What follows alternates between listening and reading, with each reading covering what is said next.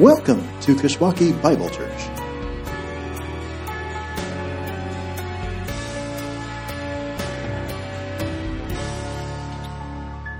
Well, as you're taking your seats, good morning, first of all.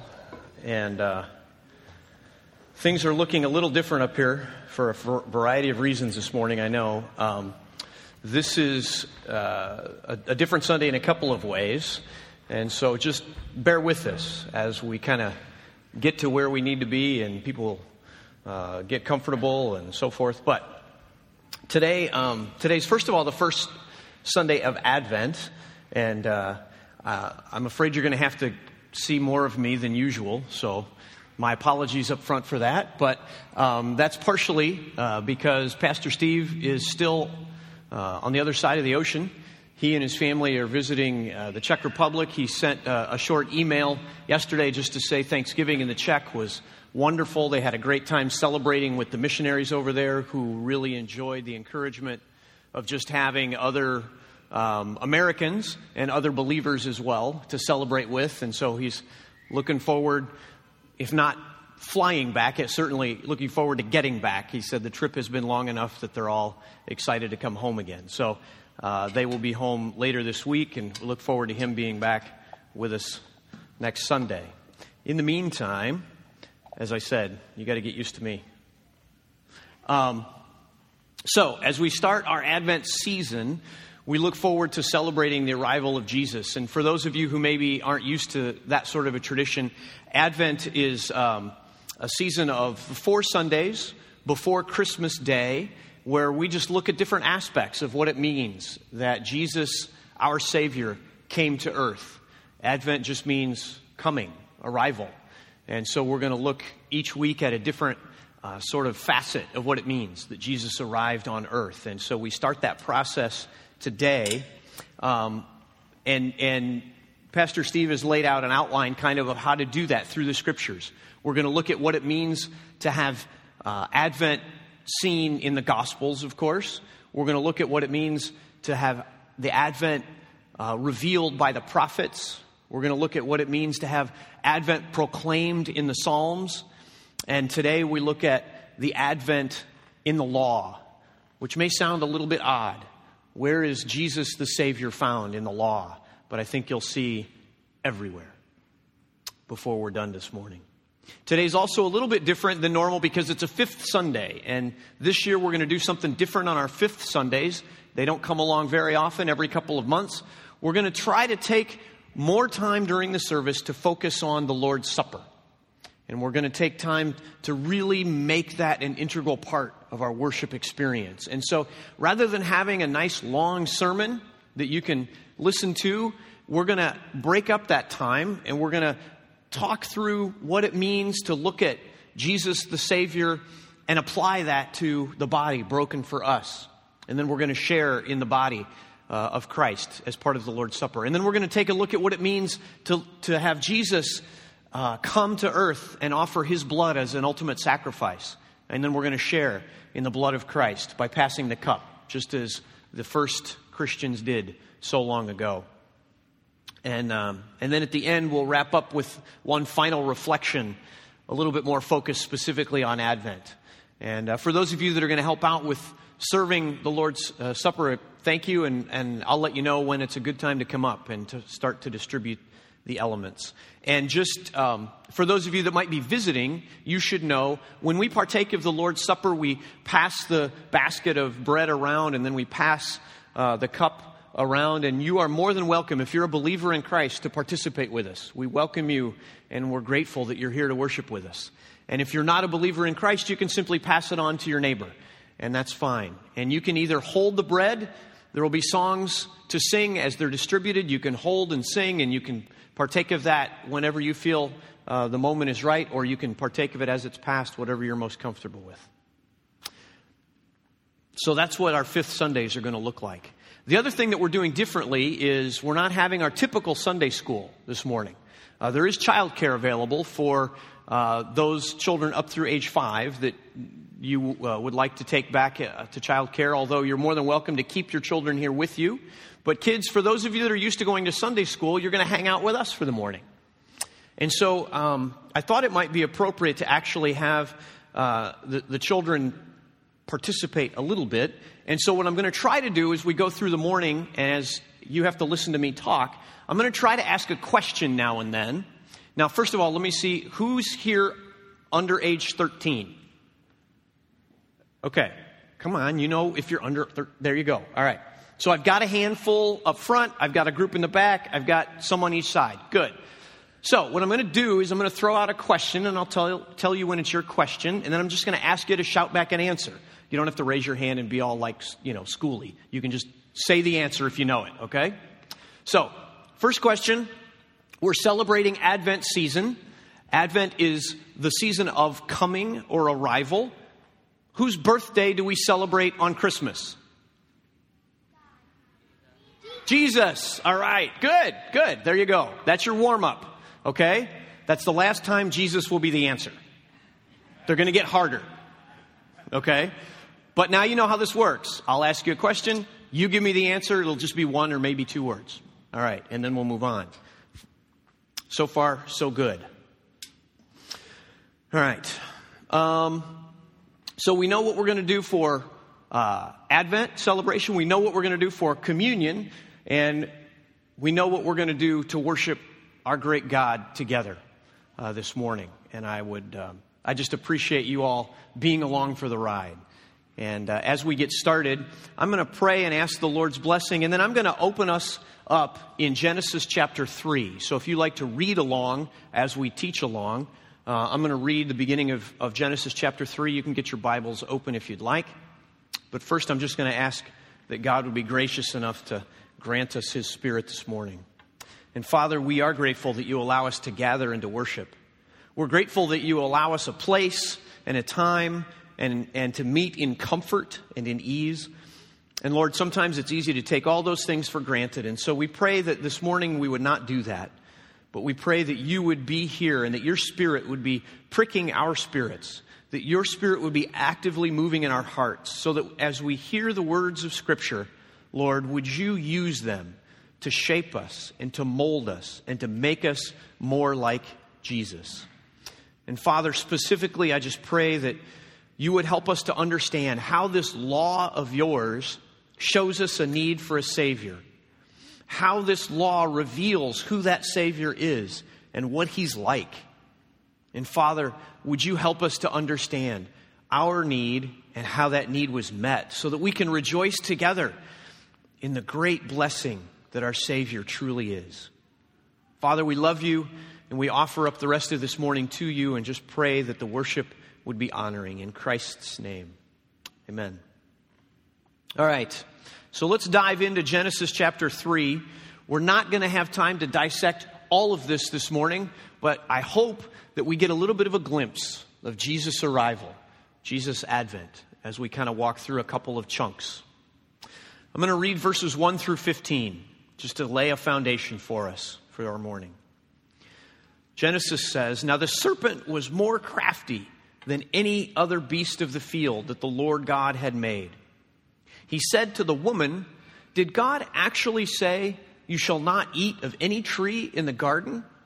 And the woman said to the serpent, 'We may eat of the fruit of the trees in the garden, but God said, you shall not eat of the fruit of the tree that is in the midst of the garden, neither shall you touch it, lest you die.' But the serpent said to the woman, 'You will not surely die, for God knows that when you eat of it, your eyes will be opened, and you will be like God, knowing good and evil.'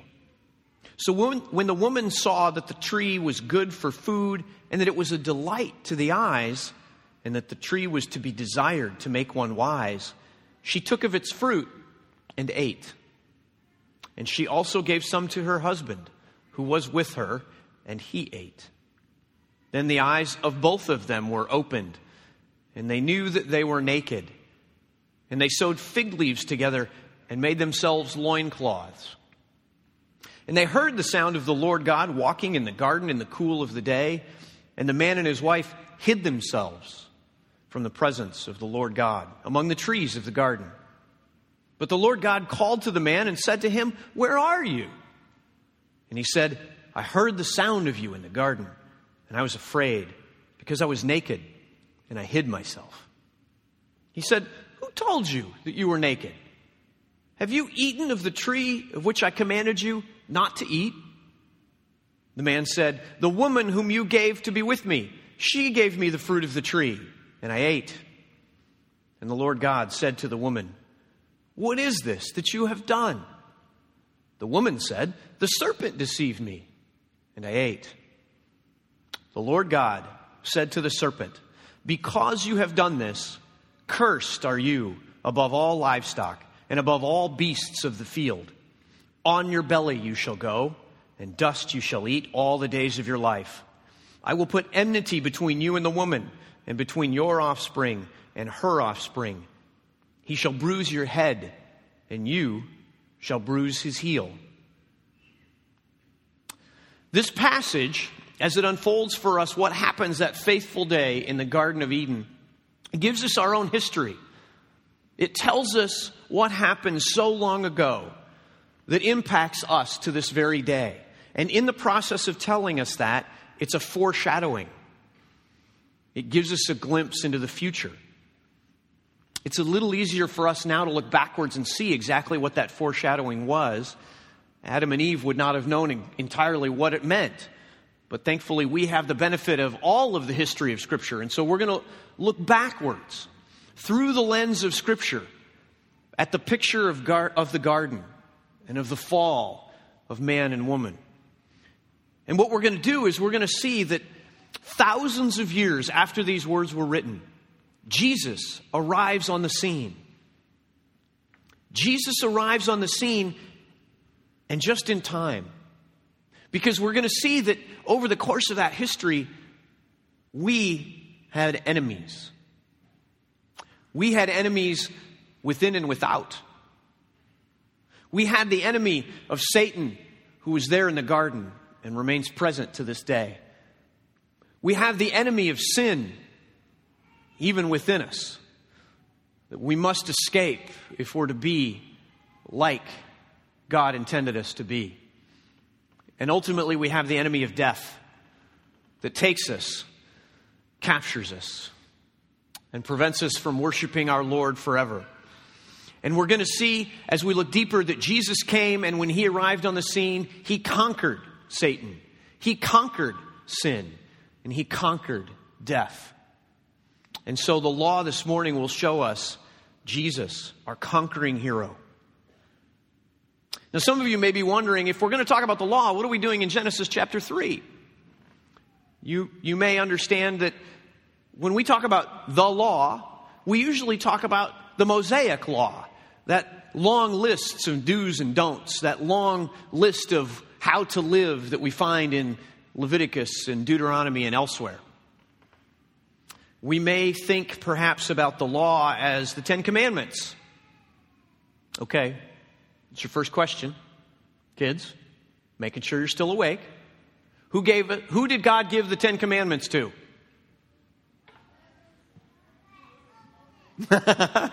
Okay, the majority answer I heard was Moses. That's the right answer. God gave the law to Moses, but that was 1,000, 2,000 years after the Garden of Eden.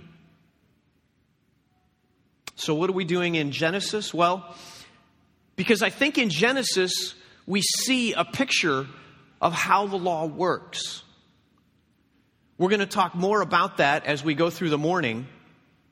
But we're going to see how the law that was given to Moses really is an expansion of everything that happened there on that faithful day, back in Genesis chapter 3. And as the law expands on that day, it also expands our understanding of what it means to recognize Jesus, the conquering hero, come to earth to save. So we'll start here and we'll build on our foundation. The familiar passage that we've read talks about Adam and Eve in the garden, and they have to deal with our first enemy, a serpent. But we know the serpent is more than just a serpent, right? Kids, who do you know, or if you know, who is the serpent really in the Garden of Eden? Satan. Thank you very much. The devil himself takes on this form of a serpent. We don't know how this works exactly, but we do know that Satan and his demons are sometimes able to get inside an animal or even a person and take charge of them. And that's exactly what happens here. The Apostle Peter would describe Satan as a devil, a roaring lion, seeking whom he may devour. We don't know what he looked like as a serpent. My suspicion is not like a lion, beautiful, peaceful, wily. It doesn't matter what form he takes. Satan himself is more crafty and more dangerous and more powerful than any of us could be on our own. That's something we need to understand. Sometimes when we talk about the devil, we think of him in sort of cartoony terms. We think of him as something out there that we don't see and that we don't experience. And so what power could he really have? Scripture is very clear. We have an adversary in the spiritual world. That adversary is deadly. Some of us might even be tempted to think, if I'd been in the garden that day, I'd have been smart enough. I mean, after all, God said, don't touch the fruit. And here the silly serpent says, well, God didn't say that. Look how beautiful this fruit is. I would have seen right through that. No. Don't fall prey to such a temptation. Well, I'll put it this way. Anyone here who's never given in to temptation, raise your hand. We all fall prey to temptation. Now, that doesn't mean that the devil tempts us day in and day out. We tempt ourselves. Scripture says that we sin when we give in to our own flesh. But certainly, the devil and his demonic forces play a role. Once we understand how dangerous Satan really is, once we understand how deadly he truly can be, then we can understand how powerful is the conquering hero who defeats him. Take a look at verse 15 in our chapter here. As the Lord talks to the serpent, and as he curses him, he says, I will put enmity between you and the woman, between your offspring and her offspring. He shall bruise your head, and you shall bruise his heel. This is God's declaration of the consequences of Adam and Eve's disobedience. In a little bit, we'll look at the consequences specifically to Adam and Eve. But before we do that, this verse 15, tells us there's a consequence to Satan himself.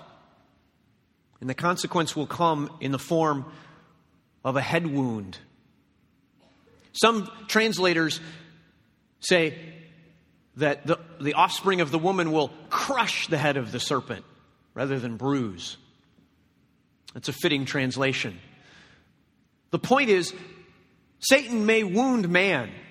There may be a heel wound. There may be a pricking, an injury, a lameness that's to come. But the offspring, the seed of the woman, will destroy Satan with a wound that is fatal, a death blow.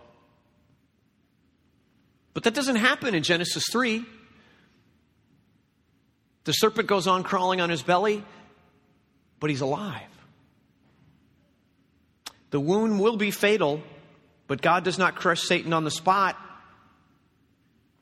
But then Jesus arrives. Fast forward several thousand years. Jesus comes. He's born in a lowly stable. He lives 33 or so years. He ministers, he teaches, he heals, he travels, and then he dies. Kids, where does Jesus die? On the cross. He's in heaven now, but he dies here on planet Earth. On the cross. Bloody, beaten, and bruised. You ever wonder, what did Satan think of Jesus' death? I know I ask weird questions sometimes, but I've often thought there was a plan from the beginning. Do we know? Do we know, did Satan want Jesus to go to the cross, or was Satan afraid of the cross? Scripture tells us the answer to that question. And it does so in a very appropriate place, because we're going to turn our attention in a minute to the Last Supper, the Lord's Supper, the communion service. And right there, as Jesus institutes that for the first time, we find the answer. Did Satan actually have a role in the death of Jesus?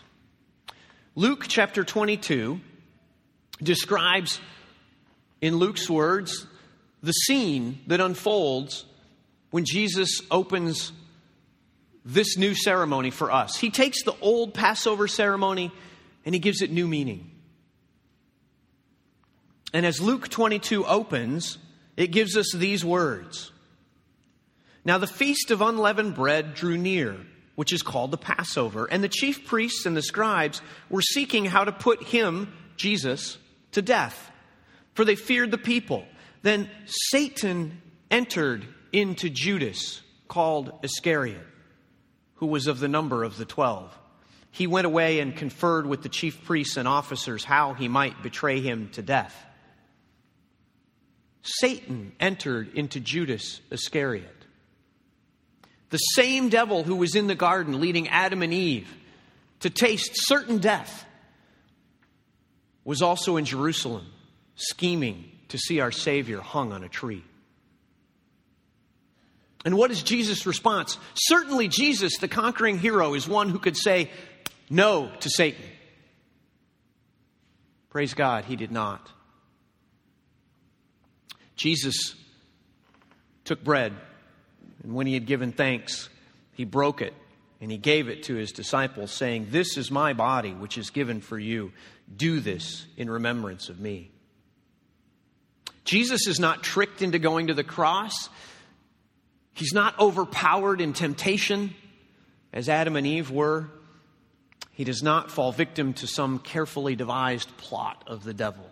Jesus goes willingly. He offers himself.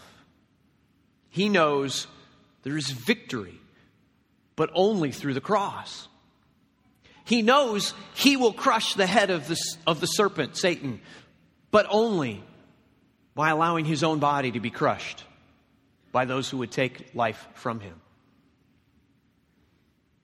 And so by willingly going to the cross in our place, Jesus defeats Satan once and for all, because Satan no longer has power and authority beyond what Jesus will allow. I want us to think about that for a few moments. And actually, why don't our servers come forward? And as they do, we're going to in a minute we're going to distribute the bread. If those who are going to assist us, and just think with me for a minute. Whatever the devil might do to us here, now, on this side of the cross, whatever schemes he may employ, we have a confidence, knowing Jesus was victorious, even in death. Satan holds no power over him. Jesus willingly offered his body to death for that purpose. And so, as the conquering hero, Jesus is victorious over Satan, the devil, and he submits his own body, willingly offered for us, willingly given to redeem a people cursed since Genesis chapter 3. Father, thank you. Thank you that Jesus comes and he is the conquering hero who defeats the serpent. And he is the one who offers his body for us. And Lord, we know we are unworthy, but we pray that you would cause us to rejoice in being made worthy by the body that was crushed for us. In the name of that precious Savior, Jesus. Amen. So, Jesus conquers Satan. We celebrate. But there's more to the story. As we continue to think about Jesus' celebration of Advent, look at another aspect of what Adam and Eve actually did in the garden. And let's think about that in terms of how it looks for us now on this side of the cross. If you look back in Genesis 3, verses 9 and 10 this time, we see these words. But the Lord God called to the man, Adam, and said to him, "Where are you?" And he said, "I heard the sound of you in the garden, and I was afraid because I was naked and I hid myself." All right, kids, I've got a little word in mind. It's a short little word, and it's a fancy little word that the Bible uses when it talks about us disobeying. What does God call it when we disobey? Ooh, good. Sin. It's a fancy word that simply means we don't do what God requires of us. And we see it on display right here in the garden. We see it on display very graphically and in a wonderful picture, because it paints for us a portrait of what sin really does. It could be as simple as, I know what I was supposed to do and I didn't do it, and so, okay, I'm sorry. But it's more than that. Look at Adam and Eve as they're in the garden, and as they take the fruit, they realize instantly, we're exposed. They know they are naked before God. They try desperately to hide from His presence because they suddenly know they cannot stand before a just and holy God, even in the cool air of a garden. Adam says, "God, I was afraid because I was naked, and so I hid." A painfully accurate picture of what it means to ignore the words of our Lord. We distance ourselves. We try to hide, thinking that if we can just cover ourselves enough, perhaps God won't notice. Perhaps He'll pass by and be distracted by something else in the garden. And then, I don't know, maybe it'll just go away. But it doesn't go away. Sin lingers. It festers. It grows. I love the way God responds. Adam says, "I was naked and I was hid." And God says, "Who told you that you were naked?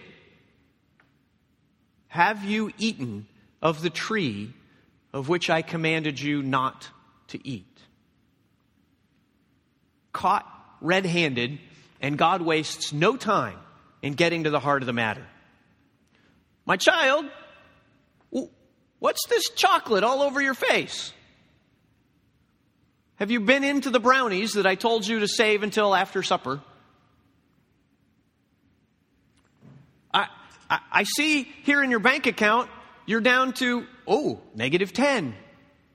Did you buy that thing that you knew you shouldn't have bought?" How is it that God goes from that open outward expression, "I was naked and so I hid," right to the heart of, "Did you eat that fruit that I told you not to eat?"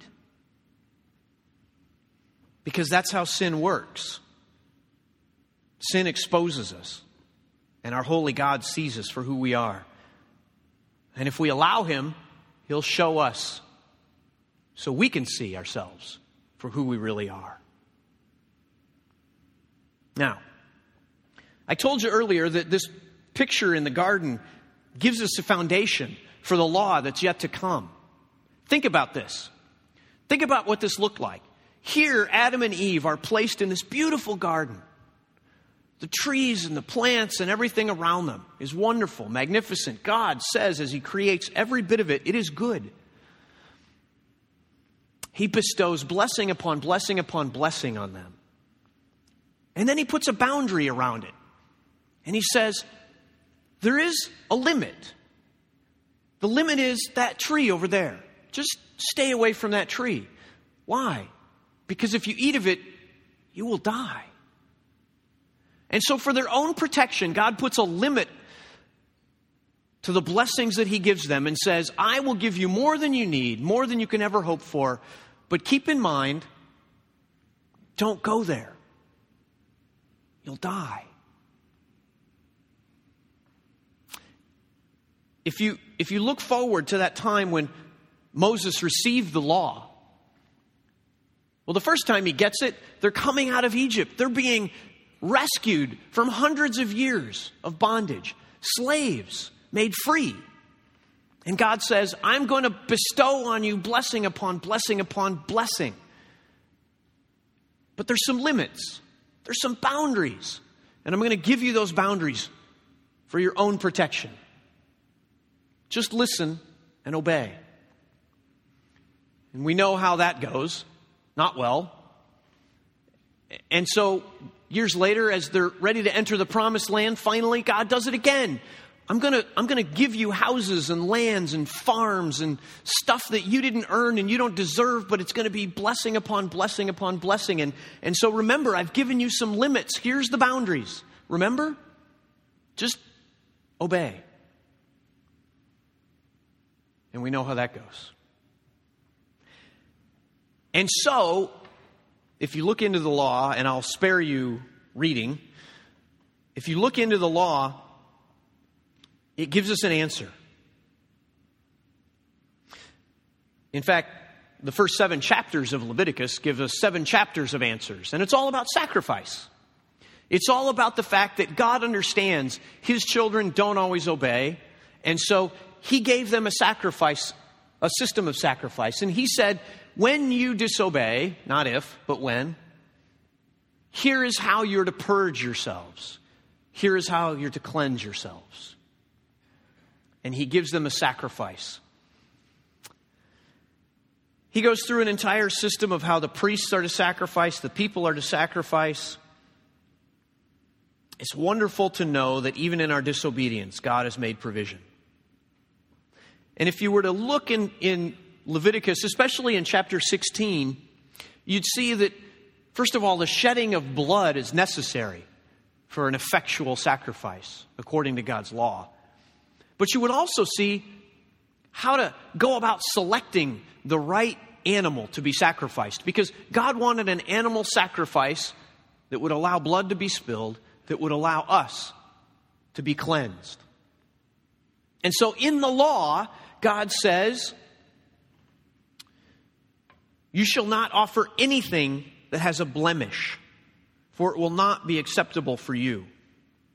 And so God says, I want your firstborn animals, and I want your perfect animals, at least as near to perfect as they can be. No blemish, no spot, no malformity, no injury, nothing that would make this an imperfect animal. I only want the best offered as a sacrifice. And yet, year after year after year after year, the sacrifices go on, and the people know that's not going to be enough because I'm going to sin more, and so I'm going to have to sacrifice more. And so next year the priest is going to return and atone again, and it's just going to go on and on. And then Jesus arrives. The advent, the coming of Jesus is a turning point. Because Hebrews tells us it is impossible for the blood of bulls and goats to take away sins. You see, the law required the blood of animals, but that was only a temporary fix. The sins of the people were never fully atoned. But Jesus comes, and we already talked about how He died. He went to the cross willingly, voluntarily, and His blood was spilled. And here's what's amazing about the law. If you read the law, you see Jesus. All those things that you and I can't do because we're just not good enough, He did. Scripture tells us He fulfilled every aspect of the law. And so when the law says we need a perfect sacrifice, without blemish, without wrinkle, without deformity, without imperfection, we see Jesus. We see the perfect Lamb of God who said, I'll go to the cross. I'll take the punishment for your sins. I will take the wrath of God upon myself. Had Jesus not come, if He had not lived a perfect life, that sacrifice would be just as weak and impotent as the blood of bulls and goats to take away our sin. Guys, come on back up. We're going to distribute the cup. And as we do that, here's something to consider. Hebrews 10:11 through 14 says, every priest stands daily at his service. This is talking about the Old Testament sacrificial system. Every priest stands daily at his service, offering repeatedly the same sacrifices, which can never take away sins. But when Christ had offered for all time a single sacrifice for sins, he sat down at the right hand of God, waiting for that time until his enemies should be made a footstool for his feet. For by a single offering, he has perfected for all time those are being sanctified. Christ offered for all time a single sacrifice for all of sin. Long ago, Adam and Eve cast the human race into darkness by their act of disobedience. But since that time, each of us has repeated the disobedience over and over again. What an amazing God we serve that would be so patient to wait so long because the single effective sacrifice of Christ would be sufficient. So as we're drawn to the element of the cup and as we pass it, remember, Jesus himself taught us to do this because this cup represents the new covenant in his blood. His blood shed for you. His blood shed for me. And Jesus comes as the conqueror, not just of the devil, but of sin itself, to put sin to death. The perfect Lamb of God, the ultimate sacrifice for you.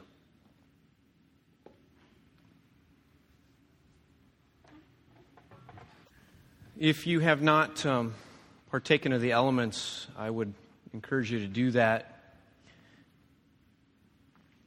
And let's just pray and thank God. And Lord, we do thank you because you have given Jesus. We thank you for his sacrifice, for his conquering of sin. We thank you that that sacrifice was powerful enough to take away the sins of the multitudes. And Father, we thank you that we can celebrate Jesus come to earth to save sinners like us. Amen. Okay. You're doing well. You're hanging in there. We've talked about how Jesus conquered Satan, the devil himself. We've talked about how Jesus conquered sin, and praise God for that. But we have another enemy that we face as mere mortals, and we need to look at how Jesus conquered death. And this actually is a good transition for us, because one of the things that we do on each of the 4 Sundays of Advent is we light an Advent candle, part of our little Advent wreath up here. And so I think it's fitting to do that now because the candle that we're going to light fits with the message of Jesus conquering death. The first candle of Advent. Kids, do any of you know, remember what the first Advent candle is? The candle of... I got it said real quietly up here. Hope. This is the candle of hope. We're going to go on and look at the other candles in the weeks ahead.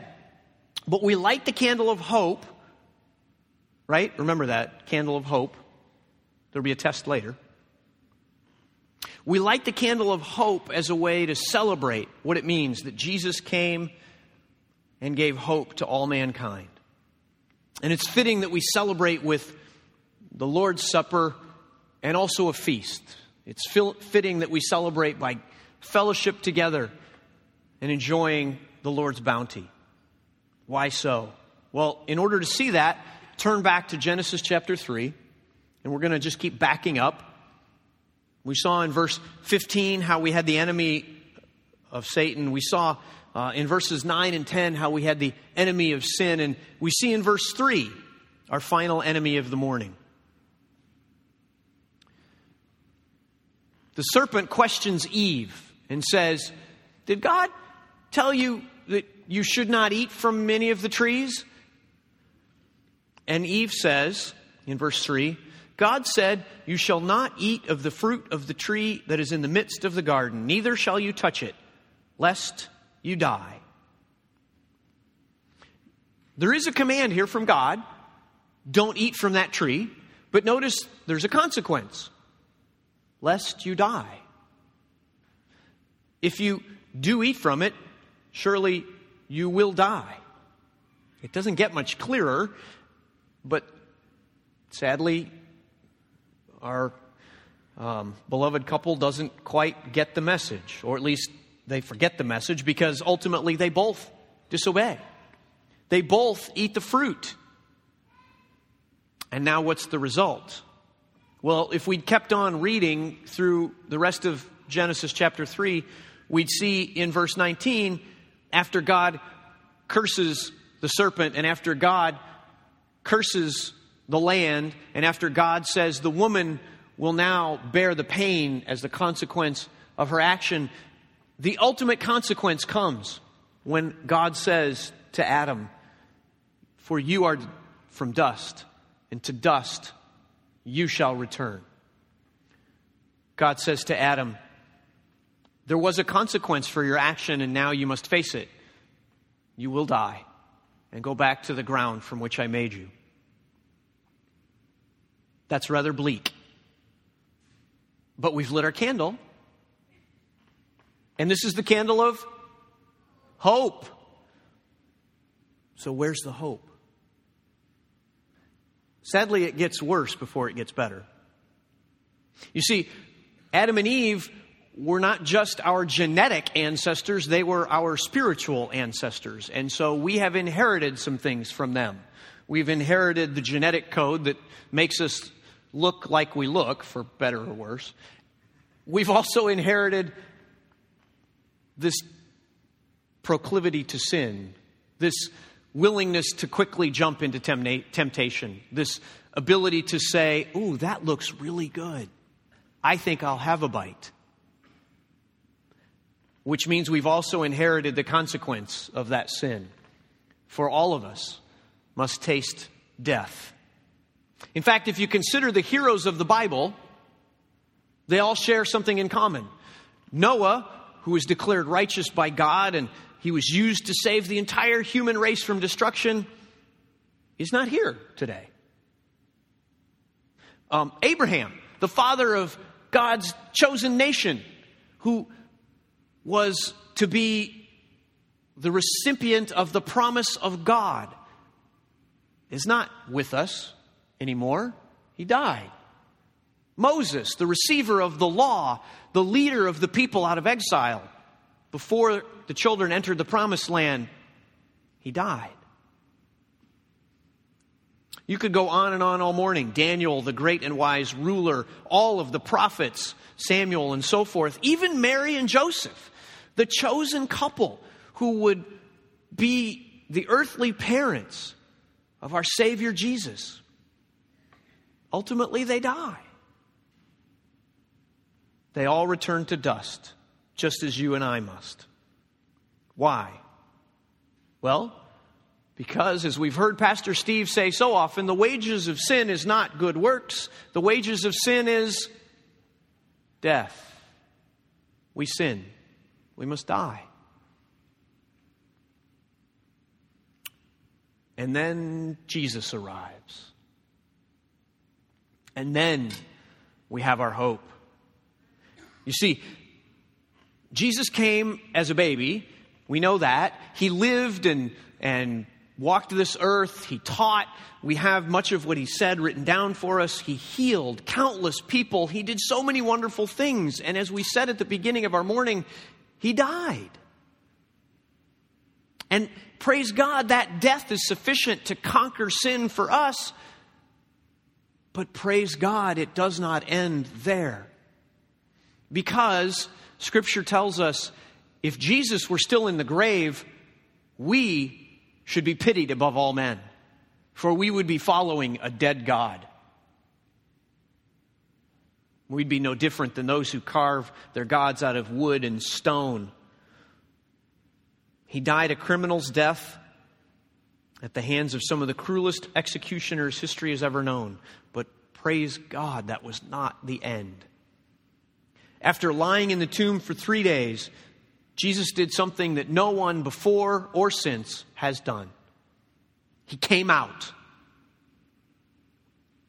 He who was dead came back to life. Death could not hold him. The grave could not keep him captive. That brings us hope. That is where our hope is found. Why? Well, Romans says, we know that Christ, being raised from the dead, will never die again. Death no longer has dominion over him. You can't die once you've beaten death. There's nothing left. Life is his and life eternally. There was a time when the devil helped to orchestrate his death. There was a time when that death was necessary to be the ultimate sacrifice. But thanks be to God, there is now a time when we can serve a risen, living Savior. And what's more, and here's where it gets really exciting, Paul tells us, we were buried, therefore, with him by baptism into his death, in order that, just as Christ was raised by the glory of God the Father, we too might walk in the newness of life. See, we have hope, we have life because Jesus had life. This is the candle of hope. What does it mean that Jesus came to earth?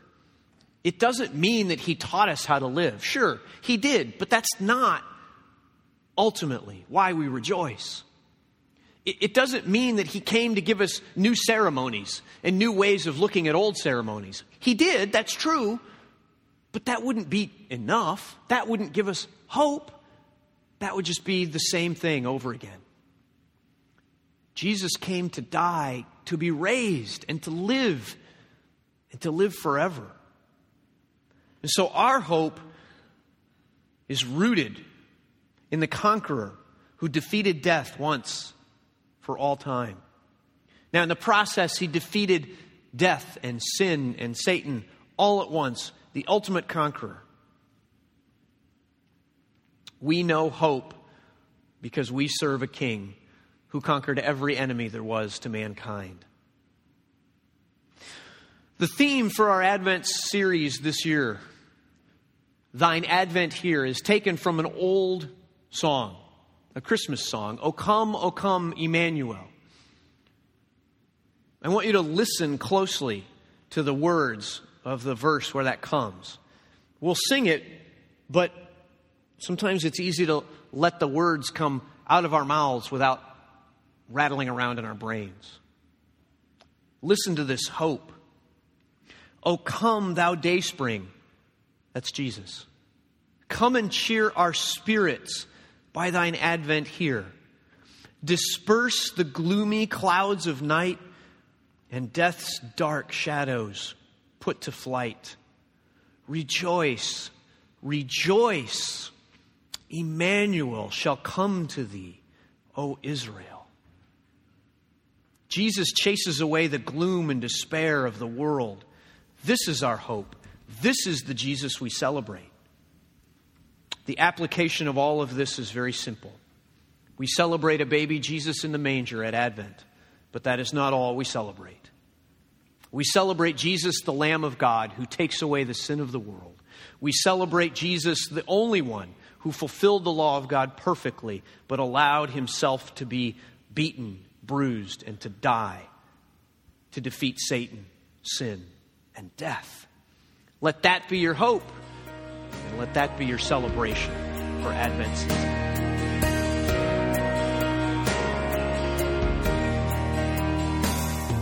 Thank you for joining us at Kishwaukee Bible Church. For more information about our church, please visit our church's website at kishbible.org. That's KISH Bible.org.